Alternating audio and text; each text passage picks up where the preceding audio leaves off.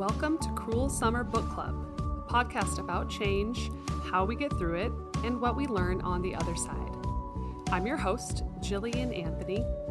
I'm a writer and editor and the author of the Cruel Summer Book Club newsletter, which is where I write about change in my own life. I hope you are all having a great week. Mine has been unusually busy, which I am trying to embrace after a couple of really slow months. This is, that time of year that seems to barely exist. Halloween happens and you blink and it's a new year. But November and December hold some of my favorite annual traditions, so I'm trying to be as present as possible amongst all the craziness of this time of year. Since today's episode is focused a bit more on the spiritual and the mythical, I wanted to tell you about a book I read earlier this year. It's called Desert Oracle: Strange True Tales of the American Southwest by Ken Lane. I read this around April when I drove from California to Las Vegas and visited Joshua Tree for the first time. I spent a couple of solo nights in a yurt in the middle of nowhere. And the first night, the wind was so intense, I definitely couldn't sleep because it was so loud. But I was also truly scared that my tent was going to fly away into the darkness. Luckily, that didn't happen though, and I had a wonderful time. And on my mini drives to head deep into the park, to go on hikes, to see the Hala cactus at dawn, I listened to many episodes of his podcast of the same name, Desert Oracle. And it explores stories of UFOs and abductions and desert monsters like the Yucca Man, as well as the unique plants and animals of the desert, which are all true survivors. So if you want some slightly creepy bedtime reading paired with real stories of the people who make the Southwest so fascinating, I highly recommend Ken Lane's work. The coolest part was when I listened to his podcast episode talking about a huge fire that had burned 1 million Joshua trees. Then I drove by all of the burned Joshua trees on the left side of the highway for miles. That gave me huge goosebumps driving along that day. My obsession today is a really, really exciting one. I adopted a new cat. Her name is Dusty. She is 9 months old, and she is a foster fail, which means that I was fostering her, and I decided to adopt her forever. She is my second foster fail in 10 years, my first being my cat Minerva, who I fostered then adopted in Brooklyn a whole decade ago. I'm super excited for Minerva to finally have a companion, and I'm loving watching them get to know each other and also freaking out about their fighting and hissing. The kitten is very playful, and Minerva is, a bit of an old lady, so it's been interesting. But there is no better feeling in the world than having two warm animals piled on top of your stomach on a rainy, chilly day, and that's definitely been my favorite part. Now, let's get into today's episode, which is all about tarot, one of my absolute favorite self-care rituals.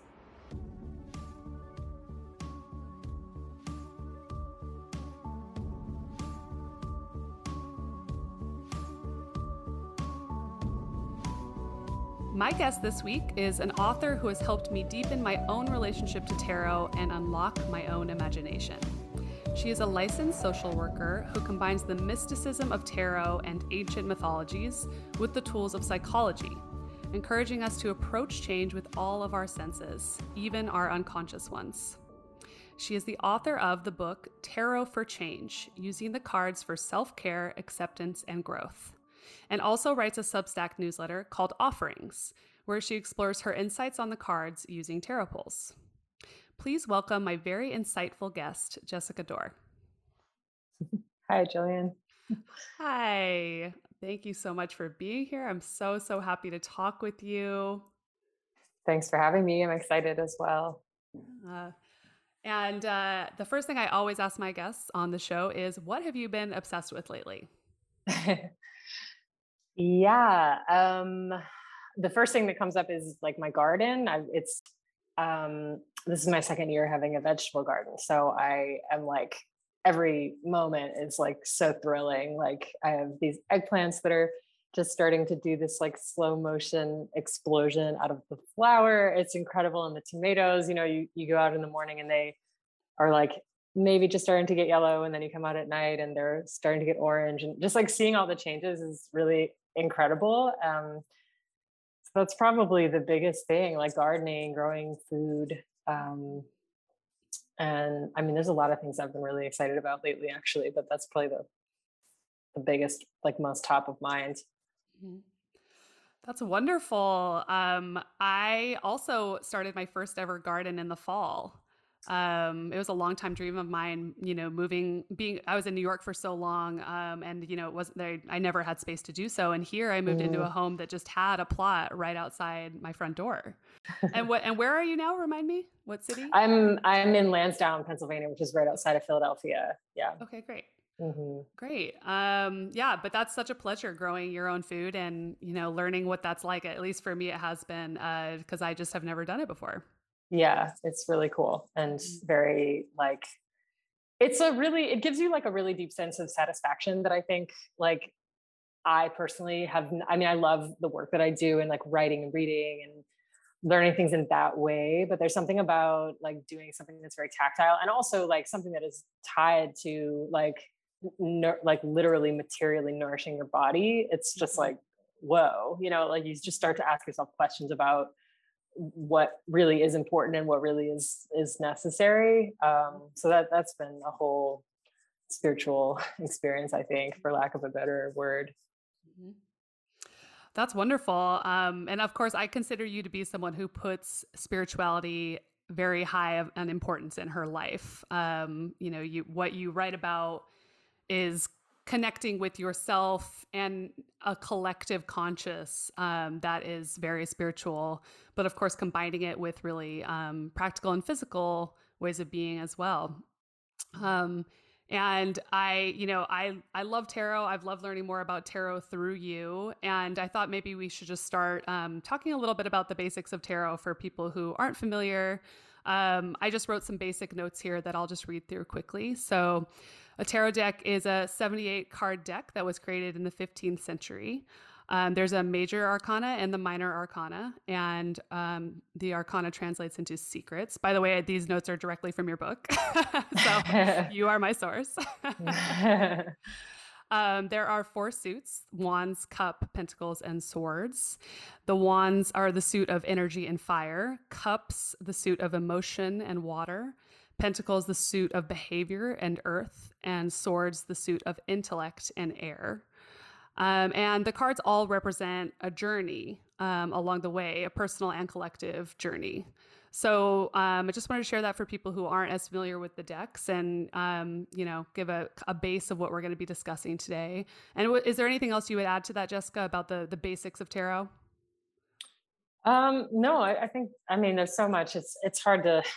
The basics is a hard like thing to. I always am like, well, actually, yeah, like I want to tweak things, but no, I think that's fine. That's adequate for listeners who maybe just want like the basics and ready to get to in the weeds. Mhm. Yeah, of course, there's so much more than that. And also, I mean, like I said, I'm taking that from your book. So that is also your interpretation of what these suits might mean. Like, I've never heard anyone else describe the wands as the suit of energy. But Mm-hmm. I love that. I really love that way of thinking about how that's moving us through our own journeys. So yeah, that's your definition. And as we're going to talk about, I think that we both agree that tarot can be what you want it to be and what you need it to be. It's not a totally singularly defined thing, but we'll talk a lot more about that. Um, but yeah, your wonderful book, Tarot for Change. I was so excited when your book came out last fall, but I was so excited hearing about you were going to be publishing this because I just found so much pleasure and deep thinking in your work through your newsletter. And you used to do a lot of offerings on Twitter and Instagram, writing about single cards. So maybe we could just talk first about like how you kind of decided, okay, this is a book and I have, there are things that I want to say in this form. Yeah, that's a great question.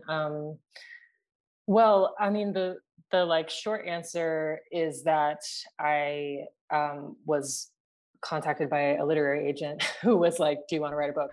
And I was like, "Yeah." And I love books, and I worked in publishing, and always just have loved books my whole life.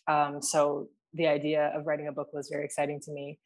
But then, yeah, I think like through the course of the work that I was doing on social media, I think most notably maybe the daily card pulls on Twitter, which is kind of like how I built a following for my little psychological interpretations of the cards. Um, that just like became this thing where people were like, you should make a book of these, you should make a book of these. And I was hearing that repeatedly. And also, I guess, yeah, I thought it would be cool to sort of have a space where these interpretations could live.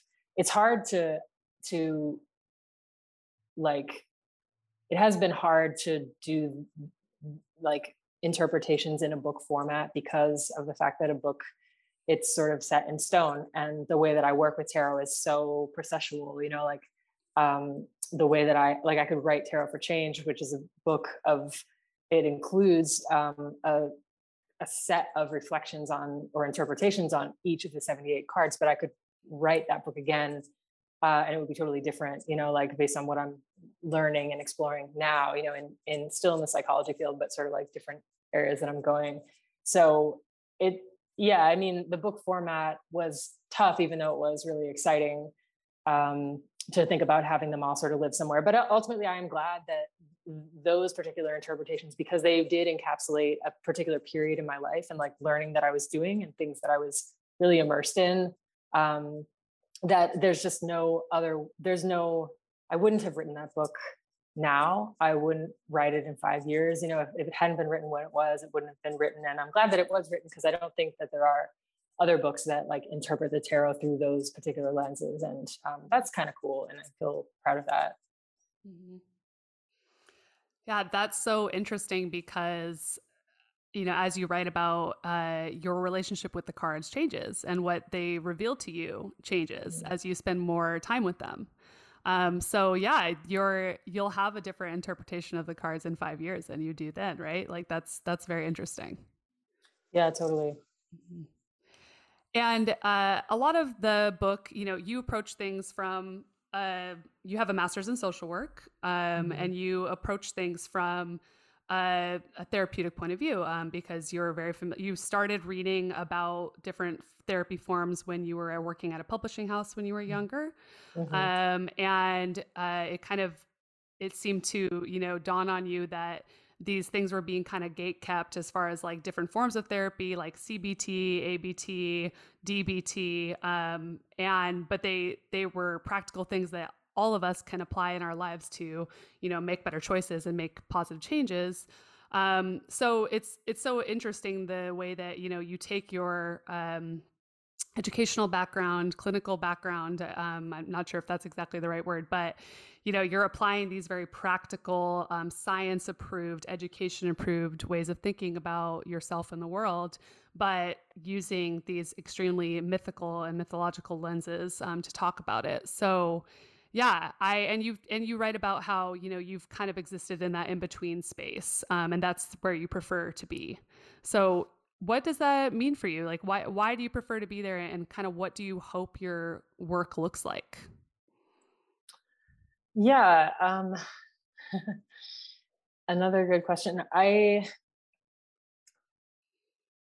think what it has meant for me to kind of be in that like in between space, like which was that, as you mentioned, I came into the psychology field through like an unlikely avenue, which was getting hired to work as a publicist, actually at a self-help and psychology book publisher. And I worked there for 6 years, and my main like um, projects were like clinical manuals. So they're like books for therapists.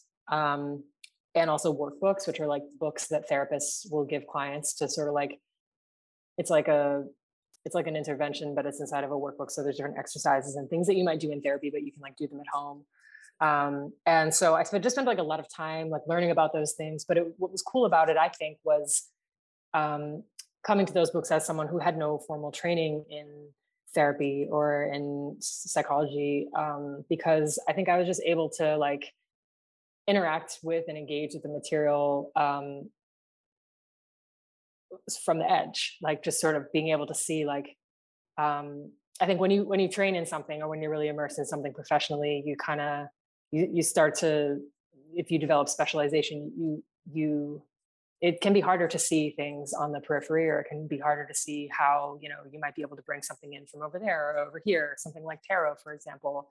So that's like what historically it had meant to me, was just like sort of being an outsider who got access to information that I was able to use in my own life and my own healing work, just by reading the books and learning about them and having conversations with therapists and psychologists and researchers. Um, and then, you know, I mean, it's been a journey for me of like trying to figure out, I say in the book actually, and this is again why books are so tricky. Like I say in the book, you know, I like this place where I am, you know, kind of on the edge. Like I decided not to continue after I did go to graduate school to get trained as a therapist. I decided not to continue to do clinical work. And there was a lot of reasons for that. But now I'm like, today in this conversation, um, I'm actually like excited about getting back to do clinical work. And I'm thinking, you know, actually I do want to kind of go back in there and dig deep. And so,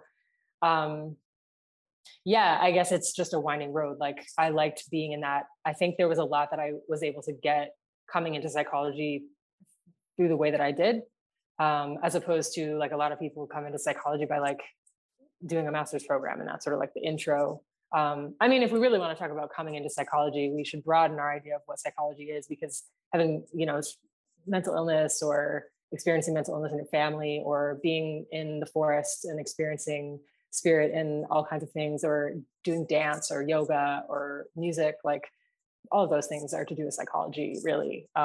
So I don't want to be too narrow in how I talk about it, but I guess you know what I mean when I say like coming into the psychology field. My entry into the field, into the professional field, was unique, and I'm really glad that I came in that way. Yeah, that's great. That's exciting that you're now thinking about going back into doing work as a therapist.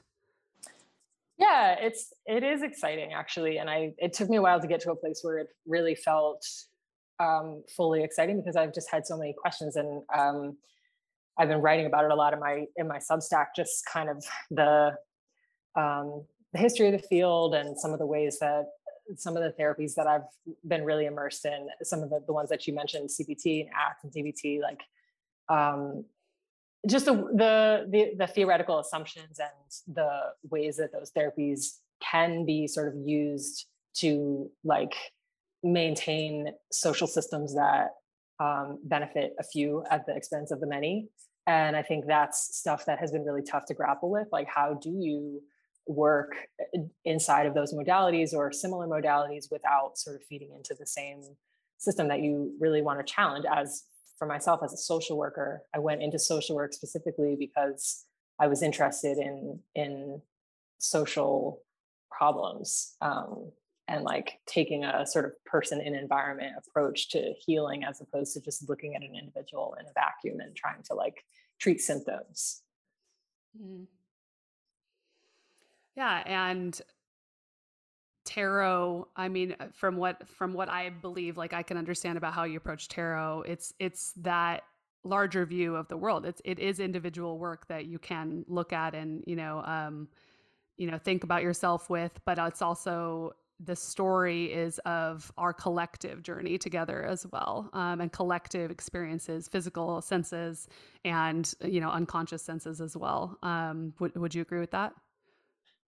I think so. I mean, I think, and one of the things about tarot that is so exciting to me is because it's a book of images without words. I mean, some of them have titles, some of the cards have titles, but like, because it is images, it really like is accommodating for like changes in worldview. So like, for instance, when I was writing the book, I wasn't really like thinking so much about the relationship between like an individual or like an organism and like the community or like their environment or the world, I was sort of thinking about, okay, there are like where yeah, I was just thinking much more about the individual because that's what I was kind of conditioned to do through the types of therapies and just living in America, and being the person that I am.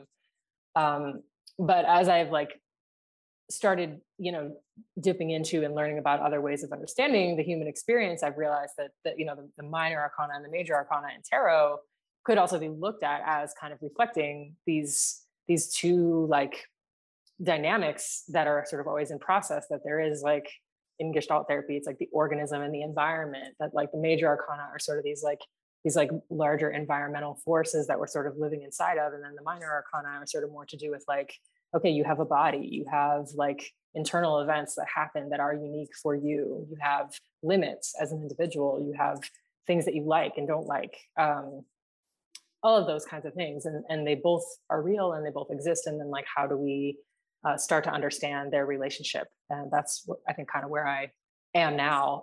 And again, I love that tarot can accommodate that worldview just as much as it can accommodate somebody like myself who was in a place of really just needing to focus on the individual, in my own healing, just really like setting up boundaries and learning how to communicate and figuring out what I like and need and want. And those things are super important. And there's also more to be said, which tarot allows for. Yeah, and in talking about how tarot has assisted you in your own healing and change in your own life, I would just love to hear more about what your own tarot practice looks like. However detailed or not you would like to be with that, you care to share. Because I have my own practice that I do, but I'd love to hear more about yours and how you approach that. Sure. Yeah, thanks for asking.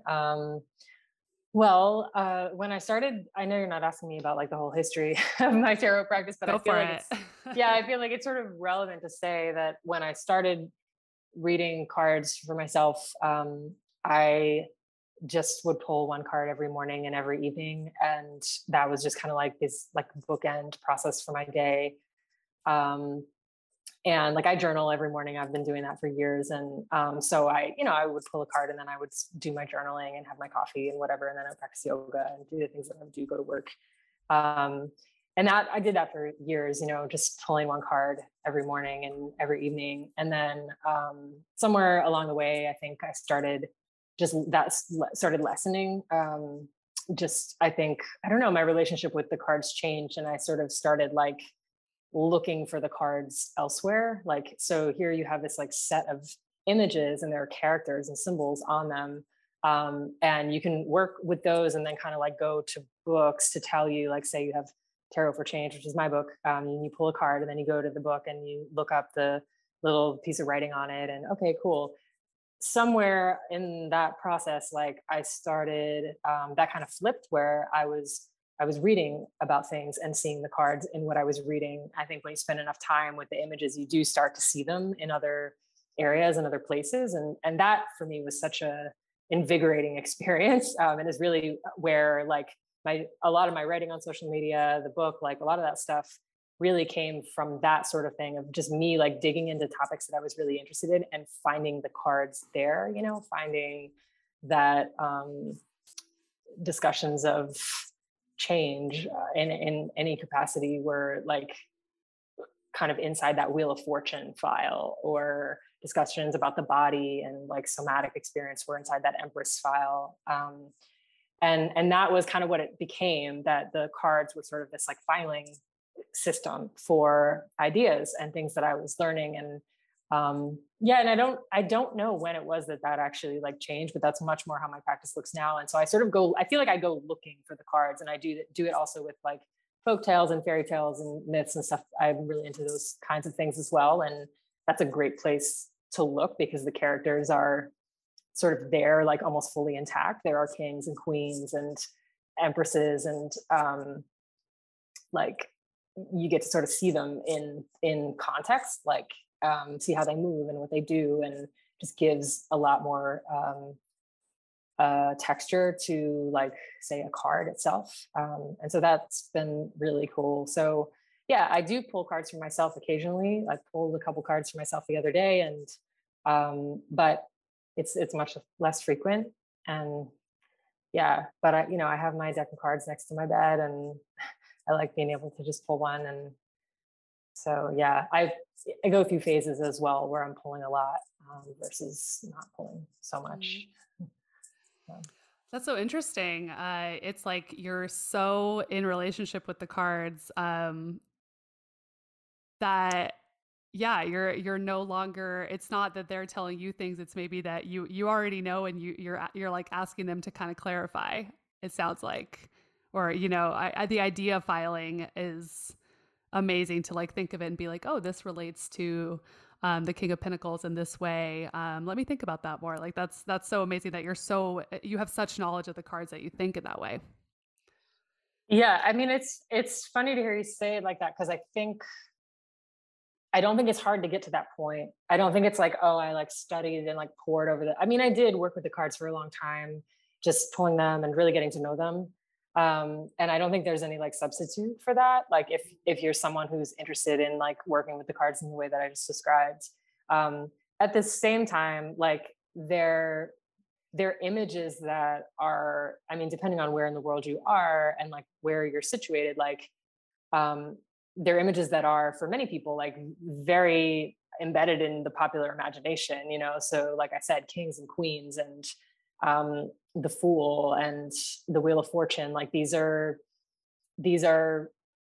symbols and characters that already have like a lot of meaning, even if you don't know anything about them from a tarot book. Yeah.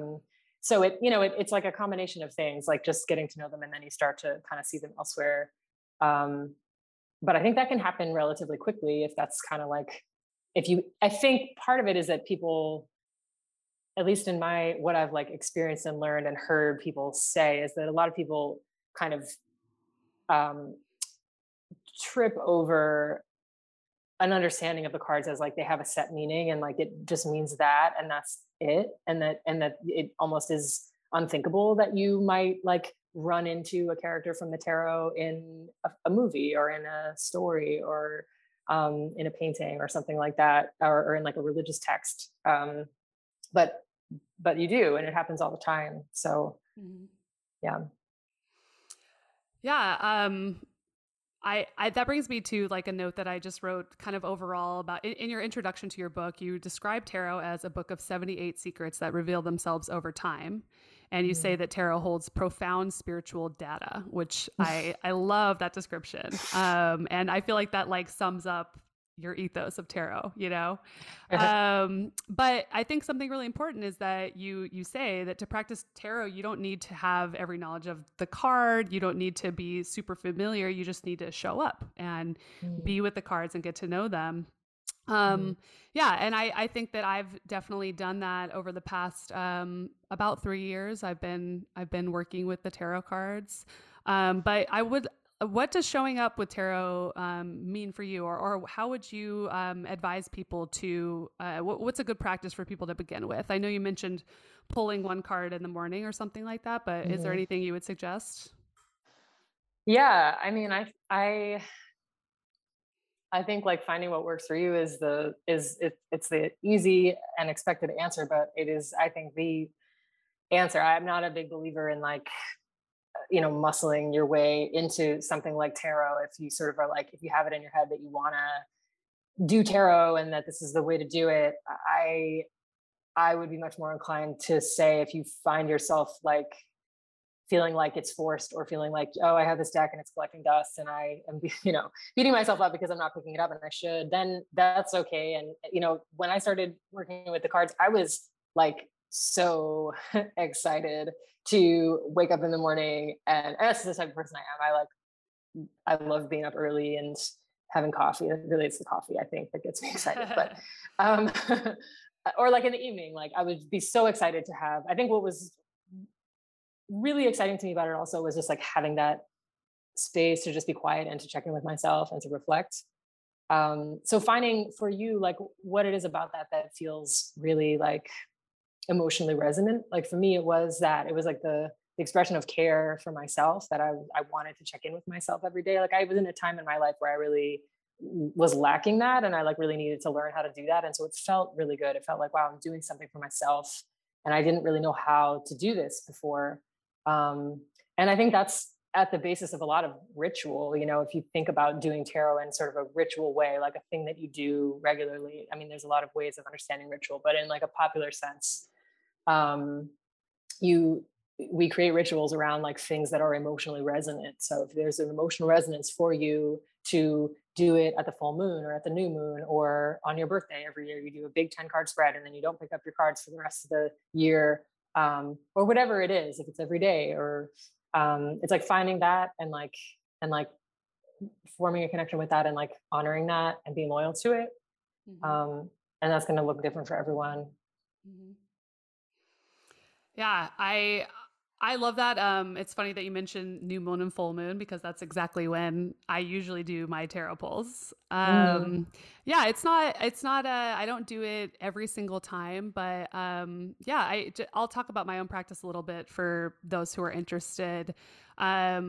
Yeah, about 3 years ago, I was going through a really hard time, and a friend and coworker, her former coworker, her name is Jen. She gifted me my first tarot deck, and it was the Mystic Mondays deck, which is super vibrant and feminist, and it's still my favorite deck. I love it so much. But yeah, I wasn't really familiar with tarot before that, but I started working with the cards and getting to know them. I read a book. I went to a class on it once, to learn a little more, and it has evolved into basically sometimes I use, prompts from like tarot Instagrammers I follow, that give you kind of a poll setup where you can have different prompts. But like for my most recent poll that I did, it was a full moon poll. I was looking at the first half of the year, and I made my own prompts. I thought about, what is important for me to reflect on right now, and I wrote on my own prompts. I did a poll, and then I journaled on each of those cards. And I do usually refer to, like, Mystic Mondays has a notebook that comes along with it with some journal meanings and text. I am getting much more familiar with some of the cards, but I don't know like all of what everything means immediately, which is fine. But and then of course this time that I did it, I used your book as a reference. So I went to, and I've done that several other times as well. But I used every card, and I went to check. Oh, okay, what is it? I did my notes first, and then I went and like reference it against your notes. And it was so interesting how some of your interpretations like so closely matched up with what I was writing about, and what I had interpreted myself. So yeah, that was a really cool experience. And I would love to just talk about that reading with you a little bit if you're open to that. Yeah, sure. Let's do it. All right. So for this poll, I really had in mind,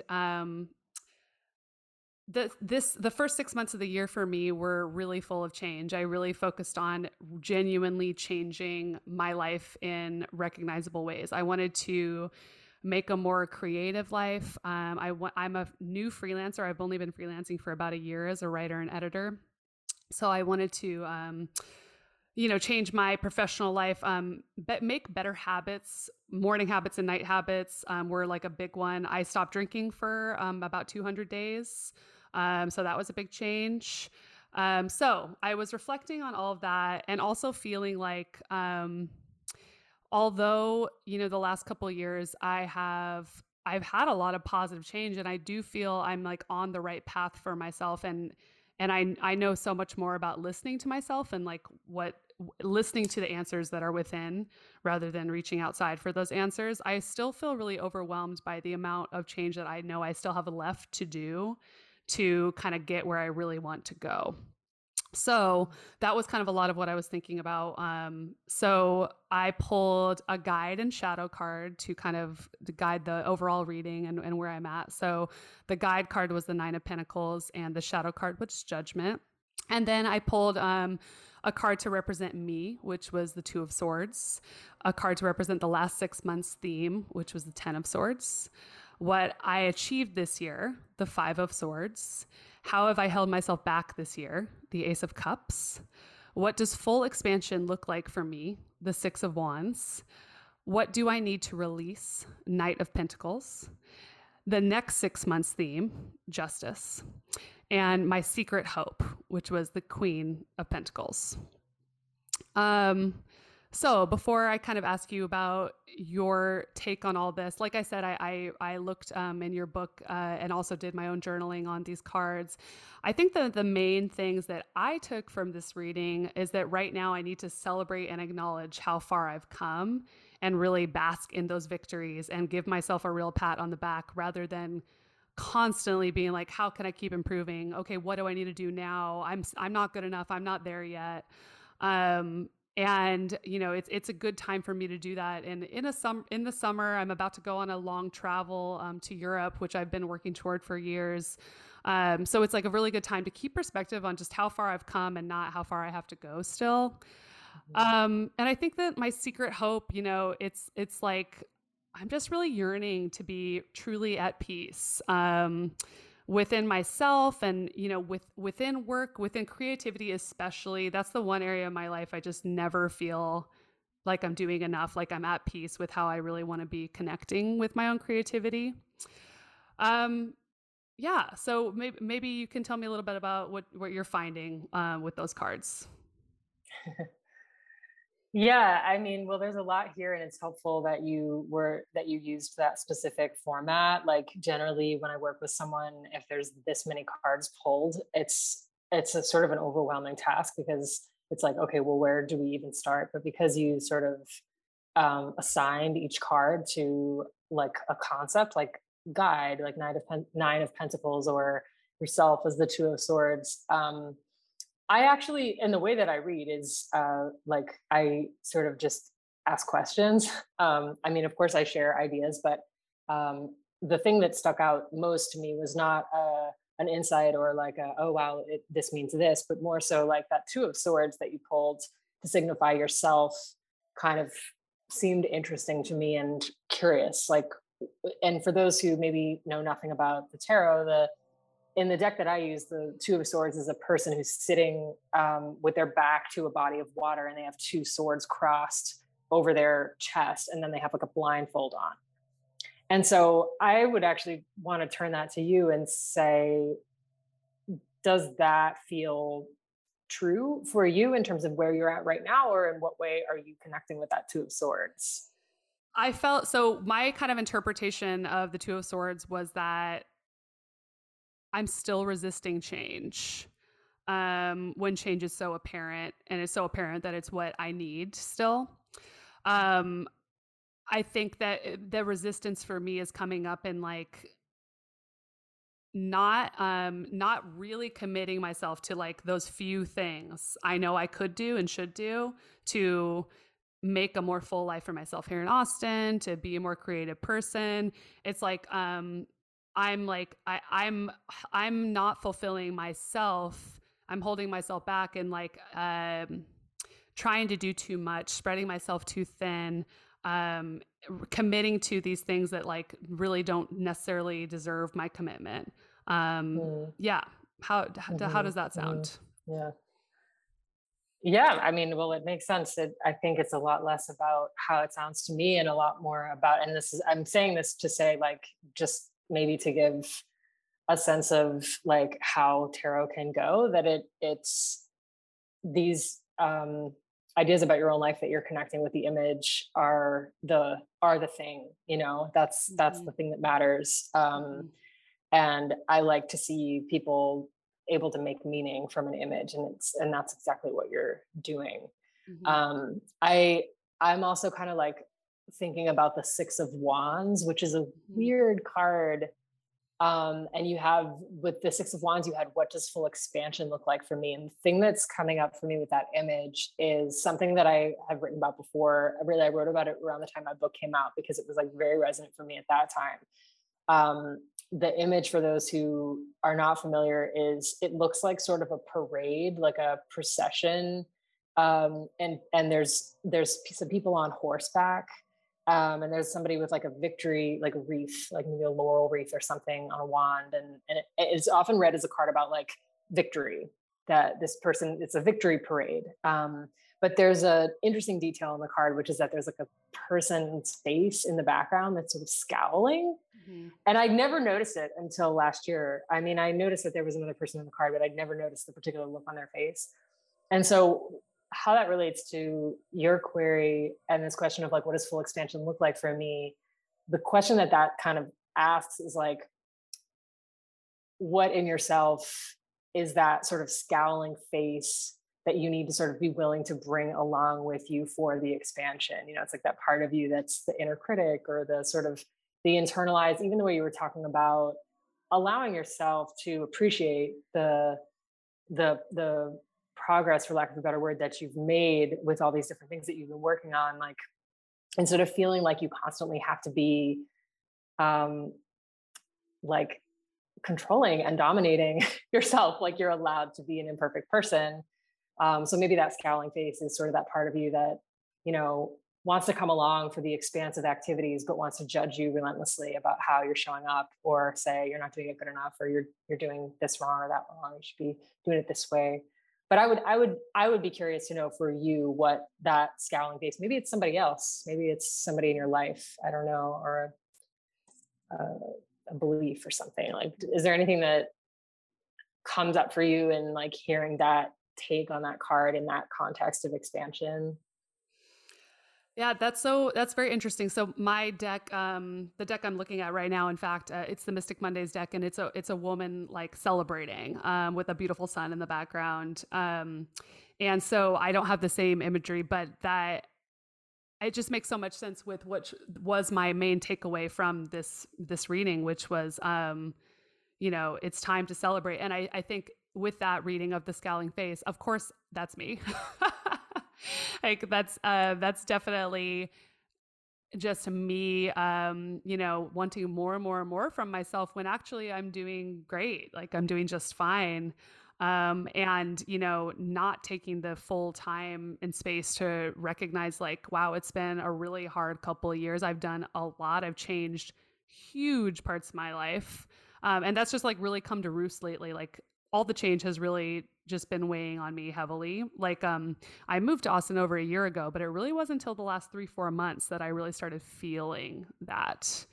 Mhm. So yeah, I think that, more specifically, it just might be that part of me, and this is what I've been thinking about so much too, that part of me that is just having a hard time that knowing that my life is very different now and things have changed a lot, and you know, I'm going to lose not only a place but people, friends, youth, like all of these kind of big level things. Mhm. So that makes a lot of sense.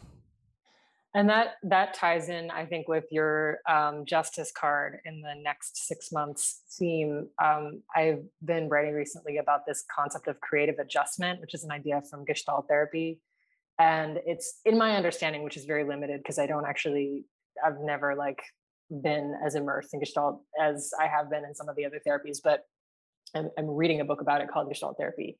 And in the book, they're talking about creative adjustment. And I've seen elsewhere that it sort of is like the essential idea is like there's, you know, you're changing, your environment is changing.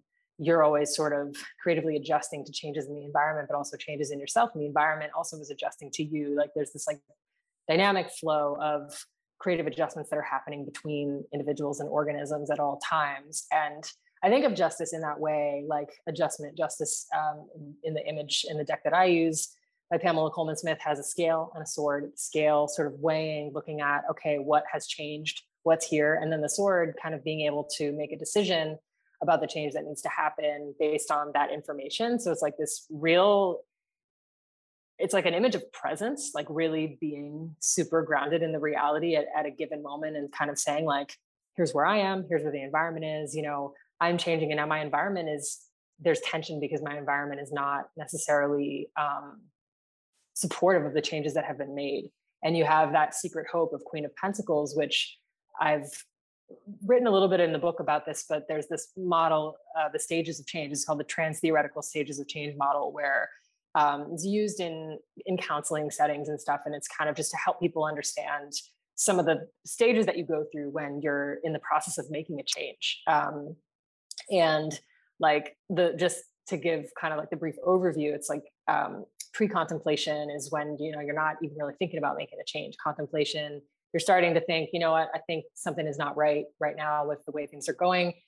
Then you're doing preparation, then action. These are the like uh, next stages. And then after the action stage of change, which I would associate with the Knight of Pentacles, who's on horseback, then there is maintenance. And maintenance is where you are just sort of working on creating an environment for yourself that is supportive of the changes that you've made. It's just maintaining those changes. And I've mapped that stages of change model onto the court cards. I talk about that in classes that I do, where the pages, who are sort of holding the pentacle, for instance, are contemplating change or thinking about it. And then the knight is preparing and acting, because the knights are on horseback. So you can see that they're actually moving. And you've been in that action stage, it sounds like, just making a lot of changes, kind of ripping and running, doing all the things. And now at a certain point, that no longer is the stage that you need to be in, of constantly acting and preparing and doing the work. Then you reach a point where, okay, I've made a lot of changes, and now how do I create a life that allows these changes to stay and to flourish, and allows me to flourish? And I very strongly associate Queen of Pentacles and King of Pentacles with that maintenance stage, because in the images that I use, or Pamela Coleman Smith's images in the Rider-Waite-Smith deck, the Queen and the King are sitting in, just like, they almost are blending into their environments. They're like in gardens, and they're wearing these like robes that have grapes all over them. And it's just, they're very environmental, contextual images of like a person that's like really in alignment with the environment that they're in. And so that comes up too, that you said, like, your secret hope is like to have peace. What that feels like when your environment is kind of in alignment with your values and your sort of like true wants and needs, is powerful. And that image is really powerful for that, the Queen of Pentacles and the secret hope. I love that. Mm-hmm. Yeah. This is the Six of Wands and the Queen of Pentacles is what I've got sitting on my desk here to look at while I'm working and doing things. But yeah, I just wrote from your book, I believe you wrote something like, envision your dream world, then choose how you'll create it, for representing the Queen of Pentacles. And it's good. It's like a relief to hear you say you associate that card with the maintenance phase, because I'm trying to be within the maintenance phase for like at least 6 weeks. That's where I'm trying to be, just like allow myself to live here. But yeah, and perhaps it's just my mind that wants more, that didn't quite see it. I seeing it as more of like, it's your responsibility to choose how to act, to make that peace world your world. But I've already done so much to do so. So maybe it's just like, enjoy it, bask in it, rest, Yeah. I think where justice comes into, where creative adjustment comes into, it's like, sometimes, there is too much. There is a point where you have to take a rest from the work of like healing, or like whatever it is, like we can't be like healing all the time. Like, it's just not sustainable and it's not necessary. And so that image of justice, next 6 months theme, like, justice is read by many people as being about restoring balance. And so, yeah, where you have gone far in one direction, it's time to come back in the other direction. But of course, with habits, we get into the habit of working on ourselves constantly. And then when it comes time to rest, it's very hard, because it's like any habit that you're trying to break, you have this like psychic muscle memory that thinks that you have to be constantly striving and changing and growing and healing and doing all this kind of stuff. And you will do that more, but you don't have to be doing it all the time. Mm-hmm. Yeah. Yeah, thank you so much for contextualizing that for me and talking it through. It's so cool to hear you apply the cards to kind of what I'm thinking about. Thank you so much. You're welcome. Yeah, that was fun. Yeah. Yeah, I the next moon is coming soon, so maybe I'll do another check-in soon. But my couple of ending practices I do with my guests, I always ask, what is a piece of art that helped you through a difficult time in your life? Yeah, that's a great question. I think about, like, I live in a strange house where like, there's no art on the walls. And part of that is because I haven't lived here that long, and I also have moved a lot. And so I think I'm not used to the practice of putting art on the walls, because I've always sort of been ready to like go to the next place. And the other part is actually just, and it reminds me of something my friend Javiera Lopez, actually, who illustrated my book, who's an artist, has talked about. Her workspace is like, she doesn't have anything on the walls because she just like needs to kind of have like not like visual distraction. And in some ways, even though I'm not a visual artist, I feel that way. Like I kind of have so much going on in my brain at all times, and I'm really in a book or I'm really in whatever, that I kind of like, I don't know, I'm like not a big visual art person, despite being somebody who works so intensely with images, like as a living and like for a living with tarot. So to the question of like a piece of art that has helped me through a difficult time, of course, the images of the tarot have helped me through the, particularly this past winter, I was working with a deck called the Visconti Sforza deck. And it's like a conglomeration of different decks that were sort of like pieced together to create a 78 card deck from some of the like earliest known tarot decks in 15th century Italy and Europe. And I worked with that deck over the winter this year, and I actually just opened a few sessions, which people booked of readings with that deck, because I generally only use the Pamela Coleman Smith deck. And those images really, I was going through a difficult time this winter. My book had come out in late October, and it was just like a real time of like reflection and loss, and like kind of a void that you experience when you've put something out into the world and it's not yours anymore. And I like wasn't really expecting that. And I was using those cards a lot, and they're very like moody and oily, and there's a lot of gold, and just like they're big too. It's like having a big, like, I don't know what. So yeah, the long answer, that's probably usually a simple question to answer, but that Visconti Sforza deck has been helpful for me in a difficult time, in addition to the Rider-Waite Smith, as always. That's great. And I love that different decks can truly serve different purposes and different attitudes. I now have like 6. There's really 2 that I use all the time. The Mystic Mondays is still my favorite. I just feel like I'm most in relationship to it. But I actually recently bought, I have a cat tarot deck that like, I don't really use for real pulls. I like looking at it. It's fun. The Modern Witch Tarot deck, I love that deck. And I think it's like very visually stimulating. So yeah, it's like, it's cool to hear that, you're in relationship in different ways with different decks as well. That's great. And what's a joy bomb in your life? What brings you a lot of joy, a self-care habit that you do often? Interesting question. I feel like the joy bomb and the self-care thing are almost like they're 2 different questions for me. Like a joy bomb, the first thing I think of, I have a puppy who's 5 months. Oh. He's like 5.5 months now. He's a joy bomb, like a literal joy bomb. He's like bombing around and very like rambunctious at times, and like troublesome as well, but and mischievous. But he has been really, really a source of a lot of joy for me since I got him a few months ago. And also like a lot of stress, and it's been really tough too in a lot of ways.